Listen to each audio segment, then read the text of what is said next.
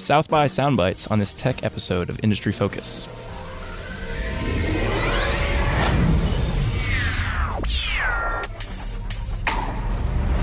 Greetings, fools. Welcome to this tech episode of Industry Focus. I'm your host, Dylan Lewis, joined by no one in the studio because this is kind of a special episode to wrap up interview week on Industry Focus.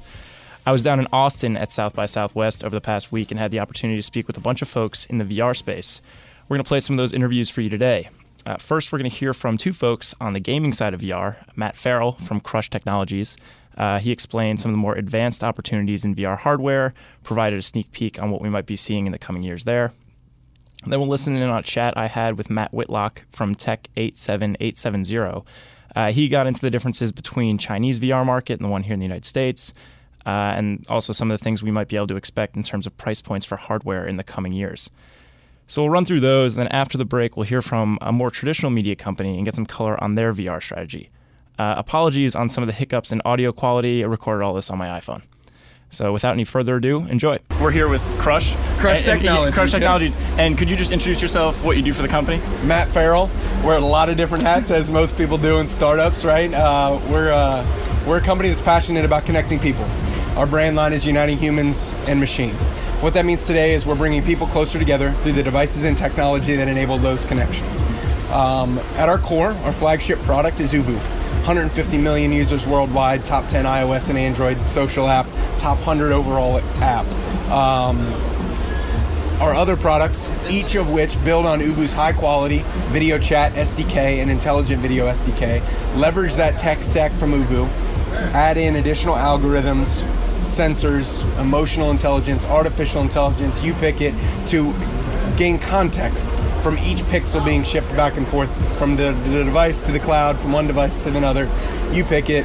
We need to kind of harness that power that's contained within each pixel. And whether it's a video staring contest where the app's the judge detecting who smiles first, Flinch, which has millions and millions of users worldwide, or our two new products, Emotive for President, which we just talked about, which kind of judges the pulse of the nation in new ways, to engage in the political process, for citizens to engage in the political process in a way unknown before, to be able to know what their true emotional response was without any bias to a custom curated piece of content, as well as how do their opinions, was I happy, was I sad, was I engaged, was I frustrated, was I angry, compared to the rest of the nation. Democrats, Republicans, independents, males, females, based on state. Break down all that analytics that's now in the hands of the user in our UI, UX. Or Haystacks, another social discovery game, which determines emotional compatibility, and then a double opt-in, friendship creation game. So walking around your expo, one of the things we were immediately drawn to was the VR rig that you have set up there. Can you talk a little bit about that? Yeah, so Movio is the first of its kind full motion VR simulator built to enhance the Oculus experience. It could be any headset. Oculus has an awesome product. Yeah. So does HTC, so does Samsung. But as we looked to what do we want to do in that space, let's do something nobody else is doing. And let's create a full motion simulator that what you see is what you feel. And the application we built for the show is a space exploration game that's pretty cool. And we are eager to try it, by the way. We're hoping to get in line for that. Well, the line is long, but I think I know somebody who can hook you up. So yeah, the game, it's multiple components of it. It is a full motion, so 3 axes, 360 degrees on each axis, simulator, and it's pretty damn good. Yeah, I mean, as a description for what it looks like, if you remember those kind of old school tram car type simulators that you'd see in arcades or like Sports World, or one of those things, that's what I liken it to visually. I mean, it's a much sleeker, much smaller version of that, but it's pretty sexy. Dude, it's really 2001, right? Yeah.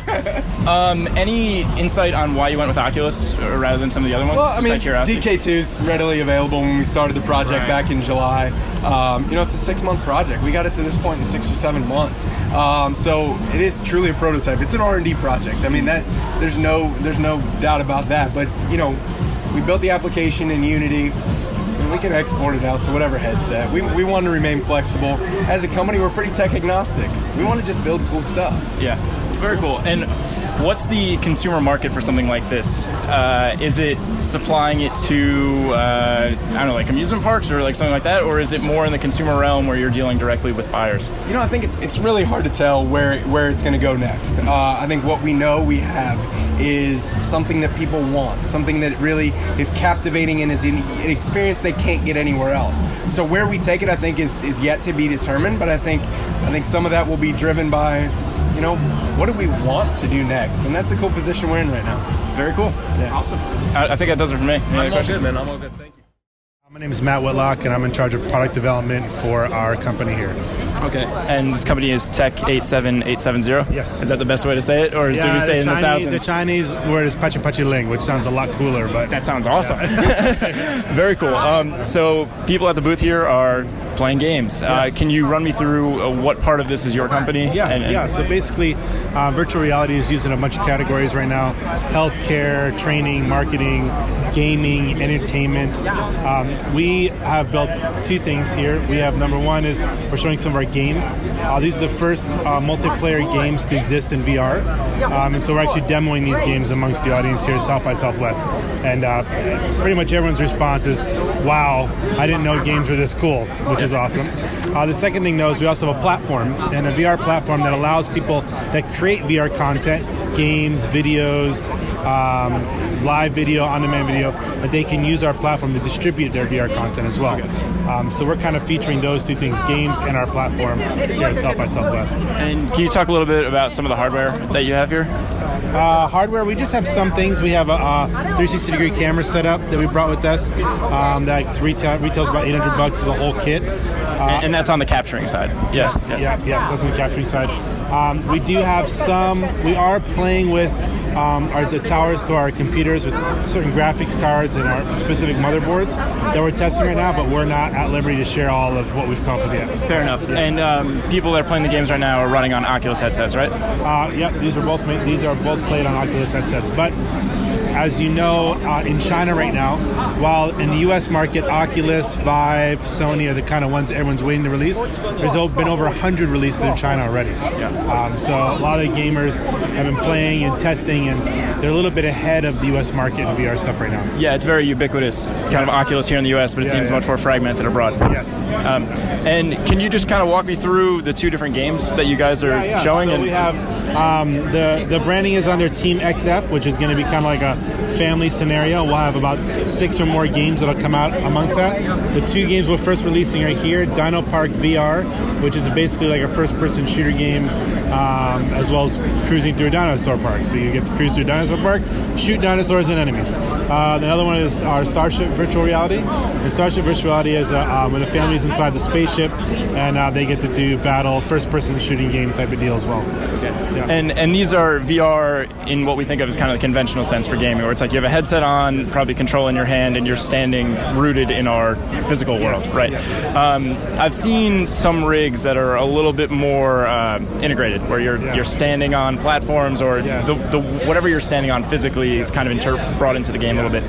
Any thoughts on that? Yeah, we're actually right now we're going to be launching 300 VR gaming spaces in China, which will be basically full setup kind of VR arcades. So people can come, and what they do is they've been able to, we can build physical structures that the game functions within.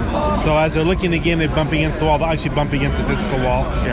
As well as movement modules that they can sit in, and this game's displayed all around them at 360 degrees. And I've tested out some technology like this, obviously not the stuff you're talking about, and I will say it is a much better, kind of more streamlined experience. Sometimes with the stationary ones, typically it's been a bit of seasickness or motion sickness, because your brain's saying I'm moving, but I'm still standing still. When you watch people play, it's actually pretty fun to video them, because they typically are either almost falling over or leaning over too far because they're so caught up by what they're seeing. So I'm interested in the VR arcades type thing, and the idea of that, because I think a lot of this technology, particularly if you're getting more into these fully integrated physical hardware things, in addition to just the headset and maybe the controller, are very expensive, or will probably be very expensive. So is that the clearest path to monetizing this type of technology and making it available? Yeah, I would say the two things that are going to make VR money in the gaming world is going to be VRcades, which like Dave & Buster's in the US is starting to do. They've contracted some guys that have bought all the gear, and you can play for like $2.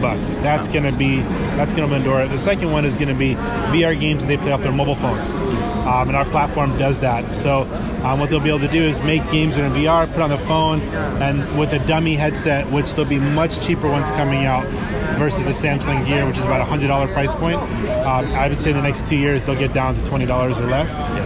They'll be able to pop those games and play there. So I would say that the hype is what all the investment money is getting driving the market right now.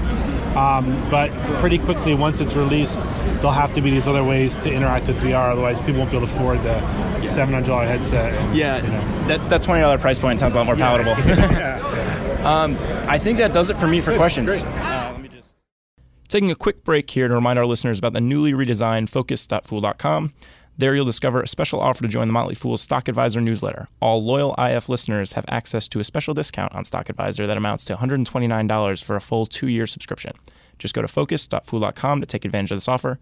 Once again, that's Focus.Fool.com. Okay, so for the second half of the show, we're going to play an interview I had with Connell Byrne, who's the SVP of Digital at Discovery. Connell broke down what a more traditional media company is doing with virtual reality, how they specifically approach developing content, and he also named a couple areas he's excited to see his team explore. I'm Connell Byrne, SVP at Discovery Digital Media. I oversee a lot of the new form factors that Discovery looks at, one of which is VR. So, first off, can you explain what you guys are doing and showing off here at South by Southwest? I was on the exhibit floor yesterday. I was kind of naturally drawn to what you guys had. Can you give us some background on that? Yeah, so we launched what we think of as a new network about 6 months ago called Discovery VR. And for the first 5 or 6 months, we really just wanted to put out the best original VR content that we could dream up and produce as fast as we could. We wanted to get smart on the medium, how to distribute it, what kind of content people like. And so as we were thinking about coming to South by Southwest, we started to have great conversations with Gillette, who coincidentally also wanted to make experiential VR.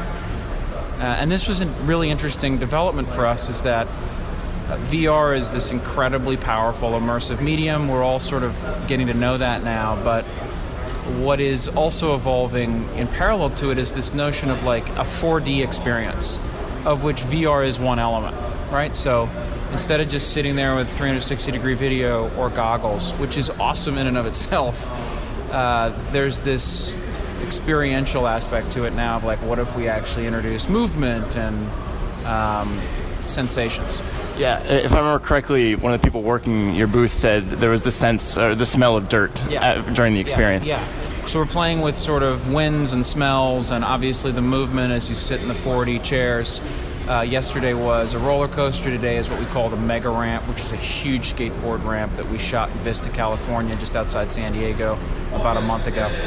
And so Gillette Clinical for us was a perfect partner in this, because they wanted to test and push how people's bodies react, literally, to virtual content.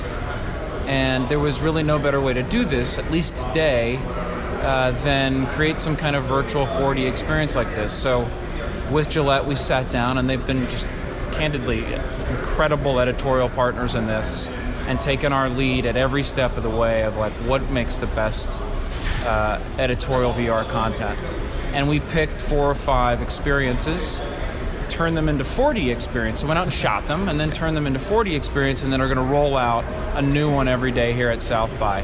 And it's interesting to us because we want to immerse fans into great content. It's what we do. When we're at our best, that's our goal. It's interesting for Gillette because they want to push people's bodies a little bit and see how they react to different experiences vis-a-vis their product. So for us, at least, it was this perfect match of sponsor and great content. Very cool. It sounds like, and it seems like VR capture is quite a bit more costly than standard content capture. Is that something you can touch on a little bit? Absolutely. So I think that, frankly, there was, out of the gate about 6 to 12 months ago, when people were just sort of grappling with, how do we make this stuff? How do you take a bunch of cameras into the field and shoot in a bunch of different directions? How do you stitch it together in post-production? How do you distribute it across all the different form factors that VR takes, from goggles to 360-degree video? I think, frankly, it overwhelmed a lot of people as to, that sounds very complicated and therefore very expensive. What we wanted to do at Discovery was make it not prohibitively expensive, so get costs down, get production costs down to a place where we could actually scale this a little bit and make a lot of content as opposed to, a clip a month. So I think that, yes, VR content costs more, it takes longer to make, but I think that there's a little bit of a fallacy of exactly how much it costs. It's not hundreds of thousands of dollars or millions of dollars to make a great VR series, and our goal is to just get that down to a place where we can scale it a little bit. I've seen some of the stuff that you guys have done. Before we met up, I downloaded the app and played around in some of the content in there. And I think one of the things that I was impressed with was the cross-platform ability that you guys have. It's something that you can enjoy on desktop. It's something you can enjoy on your phone without a VR handset. Even something like Cardboard, you can use it with Cardboard as well. Was that a very deliberate choice by you guys? Yes. So, like with VR, there's an interesting thing where you got to learn how to produce it. You got to learn how to post-produce it. All new skill sets that you can bring some of the stuff from the old world, but it's new, and then you got to learn how to distribute it. Distributing VR is a skill set in and of itself. Like, you just ticked off a bunch of them, and that's hard. You have to forge relationships with from Samsung to Facebook and say, I want to produce and distribute my content on your platforms in the best way I can. Teach me how to do that well, and teach me the best way to make that content for your platforms. So every single time we would go out in the field and produce something, we would be thinking about, okay, how will this work as a 360 video? Will it work just as well as an immersive goggle experience? Totally deliberate, and totally one of our goals for the first 6 to 12 months of, like, let's learn the platforms. And the idea is also there, it makes adoption way easier for consumers. Absolutely. Right? I mean, the benefit for Discovery Channel in VR is, yes, the medium is super attractive to us because it is totally immersive and drives curiosity, right? So at a basic level, it aligns perfectly with what Discovery and Discovery Channel is all about. The reason that it's immediately tempting to us is because we have, on Discovery Channel's Facebook page alone, 37 million Facebook likes. In the world of VR and 360-degree video, and great partners of ours at Facebook who are blowing me away in how all over this they are, that suddenly becomes a distribution pipe and a way to scale audiences around what is otherwise a super cutting-edge and early adopter medium. So for the first time in a long time, you have this weird, perfect balance of super cutting-edge, high-tech, new form factor with super scalable, big distribution pipes. And usually you have to pick. Usually it's one or the other. If something's a super new cutting-edge platform, you usually have a rarefied group of early adopters who are like, I love it, I'll buy the gear necessary to consume it. But in this world, you have both. And so for Discovery Channel, when we were sort of sizing up, market sizing VR, as it were, a year or so ago, it made tons of sense for us to, instead of sort of dip our toe in the water, to dive in and say, let's own this. And I guess more on the monetization side, so I downloaded the app and was playing around in that, and that's an ad-free experience, which is pretty awesome. This is stuff that you can have on desktop, and through some of the other partners, that's a little bit easier to monetize. Can you talk about not putting ads on the app and just kind of what the thought is there with monetizing the content? The beauty of doing a new content type is that ads in the ad space have to catch up to you. So for a little while, it is the best marriage between sponsor and content, because you truly have to sit down with cutting-edge sponsors like Gillette and dream up content and content series together that feel like content, because there are no standard ad units that we wanted to serve up anyway. So you fall back on what I think today, at least, is the best kind of advertising, which is just native advertising, native ad integrations. So when you go to the app or the website, yeah, it looks really clean because we're instead trying to deliberately partner with good sponsors to dream up good content. And as the technology matures a little bit, consumers are a little bit more used to consuming it. Do you think that'll shift over and change? I think a little bit. I think you'll start to see VR ad creatives running as VR pre-roll. I'm sure that stuff will come. I can't predict when or how or where or on what platforms, but I'm sure that'll come. You guys obviously have a huge and very rich content library. Are you able to port any of that over, or is it all stuff that you have to capture again or for the first time? Two answers to that. So live action is different than CG created worlds. And in Discovery, we've been around for 30 or so years. We've thousands and thousands of hours of incredible content across multiple networks. Anything shot in live action is hard to just flip into a VR world. You can't kind of repurpose the footage. The interesting thing about that is anything shot or developed in CG or animated, you actually have data and information on those worlds that you can easily evolve into, not easily, but you can evolve into 360-degree worlds. So one of the many paths now that we're looking to go forward are 4D experiences, interactivity, 3D VR, and how can we look at our library of CG content? What does that look like in a VR world? Is that a goose chase where it'll feel like, this may ultimately look better to just reinvent it again, make it new? Or is there actually stuff we could use there and pull out into sort of CG rendered 3D 360-degree world? So I think at first blush our notion was VR has to be completely created new. But as we're looking at all the CG stuff we've done in the past, from space to dinosaurs, it actually is kind of exciting to think about it in a new world like that, but we'll see. You mentioned Facebook as a distribution partner. Can you touch on anything else that you're working with other people on, whether it be more on the hardware side that you found a lot of success with, or on the distribution side, anything like that? Yeah. First of all, I truly can't say enough how amazing a partner Facebook's been in the last 6 months. It's almost crazy how they've just been so supportive and almost like a hotline for us to get to know this space really well. Facebook obviously owns Oculus. Oculus is fundamentally a hardware company, but obviously developing a platform too.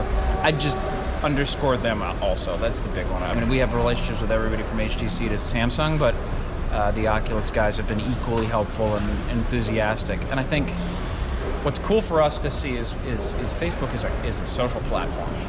Oculus is fundamentally a hardware company. But to see these guys understand that in this, what I'd say is a critical juncture in the evolution of VR, which I hope is a long one, they are talking content. They are understanding that they need to talk content with great content makers. As opposed to keeping content makers at arm's length and saying, you guys work on the content, we'll take care of our piece. It's really been just amazing collaboration with those guys, so we're very appreciative of it. Are you using their hardware here for the demo that you have at South by Southwest? I think it's Samsung Gear VR that we're using for the goggles, yeah. It's one of those things I always have to ask. Yeah, no. We use Samsung Gear VR goggles, which, by the way, every time the Oculus guys are totally supportive of that too. I think it's just the goggles that will probably get the most penetration in market this year. So we're trying to use goggles that, to the extent that it's possible, look and feel a little bit familiar to the average consumer. So we picked those. And again, most of your stuff is kind of device agnostic anyways. Right, yeah. So I don't have too many other questions for you. I guess I'll wrap up with what are you particularly excited about maybe in the next 6 months here? You've only really been doing this since what, like August of 2015, something like that? Launched August 27, 2015. We had been developing content for about 9 months leading up to that. VR had been on our radar for a couple years leading up to that. I think next for us, points of interest are virtual travel as a space is incredibly interesting to us. Education as a space is interesting to us. I mentioned 3D VR, moving into a form factor where, as opposed to just what you might call playback VR, where you press play and watch a video, actually developing worlds that you can interact with and move around objects because they're whole 3D objects. pushing interactivity, pushing immersion, so that what we see today with this killer Gillette experience is a first step toward that, I think, where you really feel like you're in a world. We may be talking 2, 3, 5 years out right now, Yeah. but you know, that's, to be transparent, that's the kind of stuff we're talking about. That's fantastic. And I guess on that, and I swear my last question here, what you guys have done with this kind of like roller coaster setup here at South by Southwest is, I've seen some other companies do it, where you are taking the physical world that you're sitting in and trying to sync it up a little bit better with the visual world you're experiencing.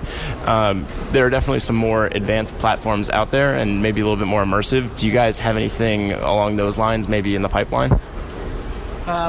We have conversations like that going. So if we're a company filled with creatives who can't stop themselves from telling stories and immersing you in stories, that we can't stop them. So when they see something like this going on, and they see the ability for us to immerse you in a roller coaster ride, the team back at Discovery Channel headquarters in DC, their minds race. And they start to think of, how could I put people all over the world? How could I let them move around 3D interactive environments around the world, from the Amazon rainforest to the Great Wall of China? We can't stop that brainstorming because it's literally in the company's DNA. So the short answer is yes. The longer answer is sort of, VR is going to develop so fast from a technological perspective that any of the content we dream up will probably feel obsolete in 6 to 12 months, but frankly, that's the fun of it right now. Yeah. It's an uplifting note to end on. Yeah. Oh, thank you very much for your time. I really appreciate it. If you're interested in hearing more about what Fools saw at South by Southwest, check out Market Foolery. I was on there talking driverless cars and robots earlier this week with host Chris Hill. I believe Matt Argersinger and Simon Erickson were also on the show earlier this week talking about some of the trends they were really excited about at South by Southwest. I want to thank Matt, and Connell for taking some time to talk with me. I'd also like to thank Dana Abramovitz, who organizes South by Southwest's health and medtech programming, and Hannah Howell from Sabre Labs. They also took the time to chat with me, but those interviews didn't make it into the show. They might find themselves sometime in the future podcast that we do. Also, big ups to Austin Morgan for handling all the editing for the show. It's a bit last-minute curveball and kind of outside of our normal wheelhouse, so thank him for that.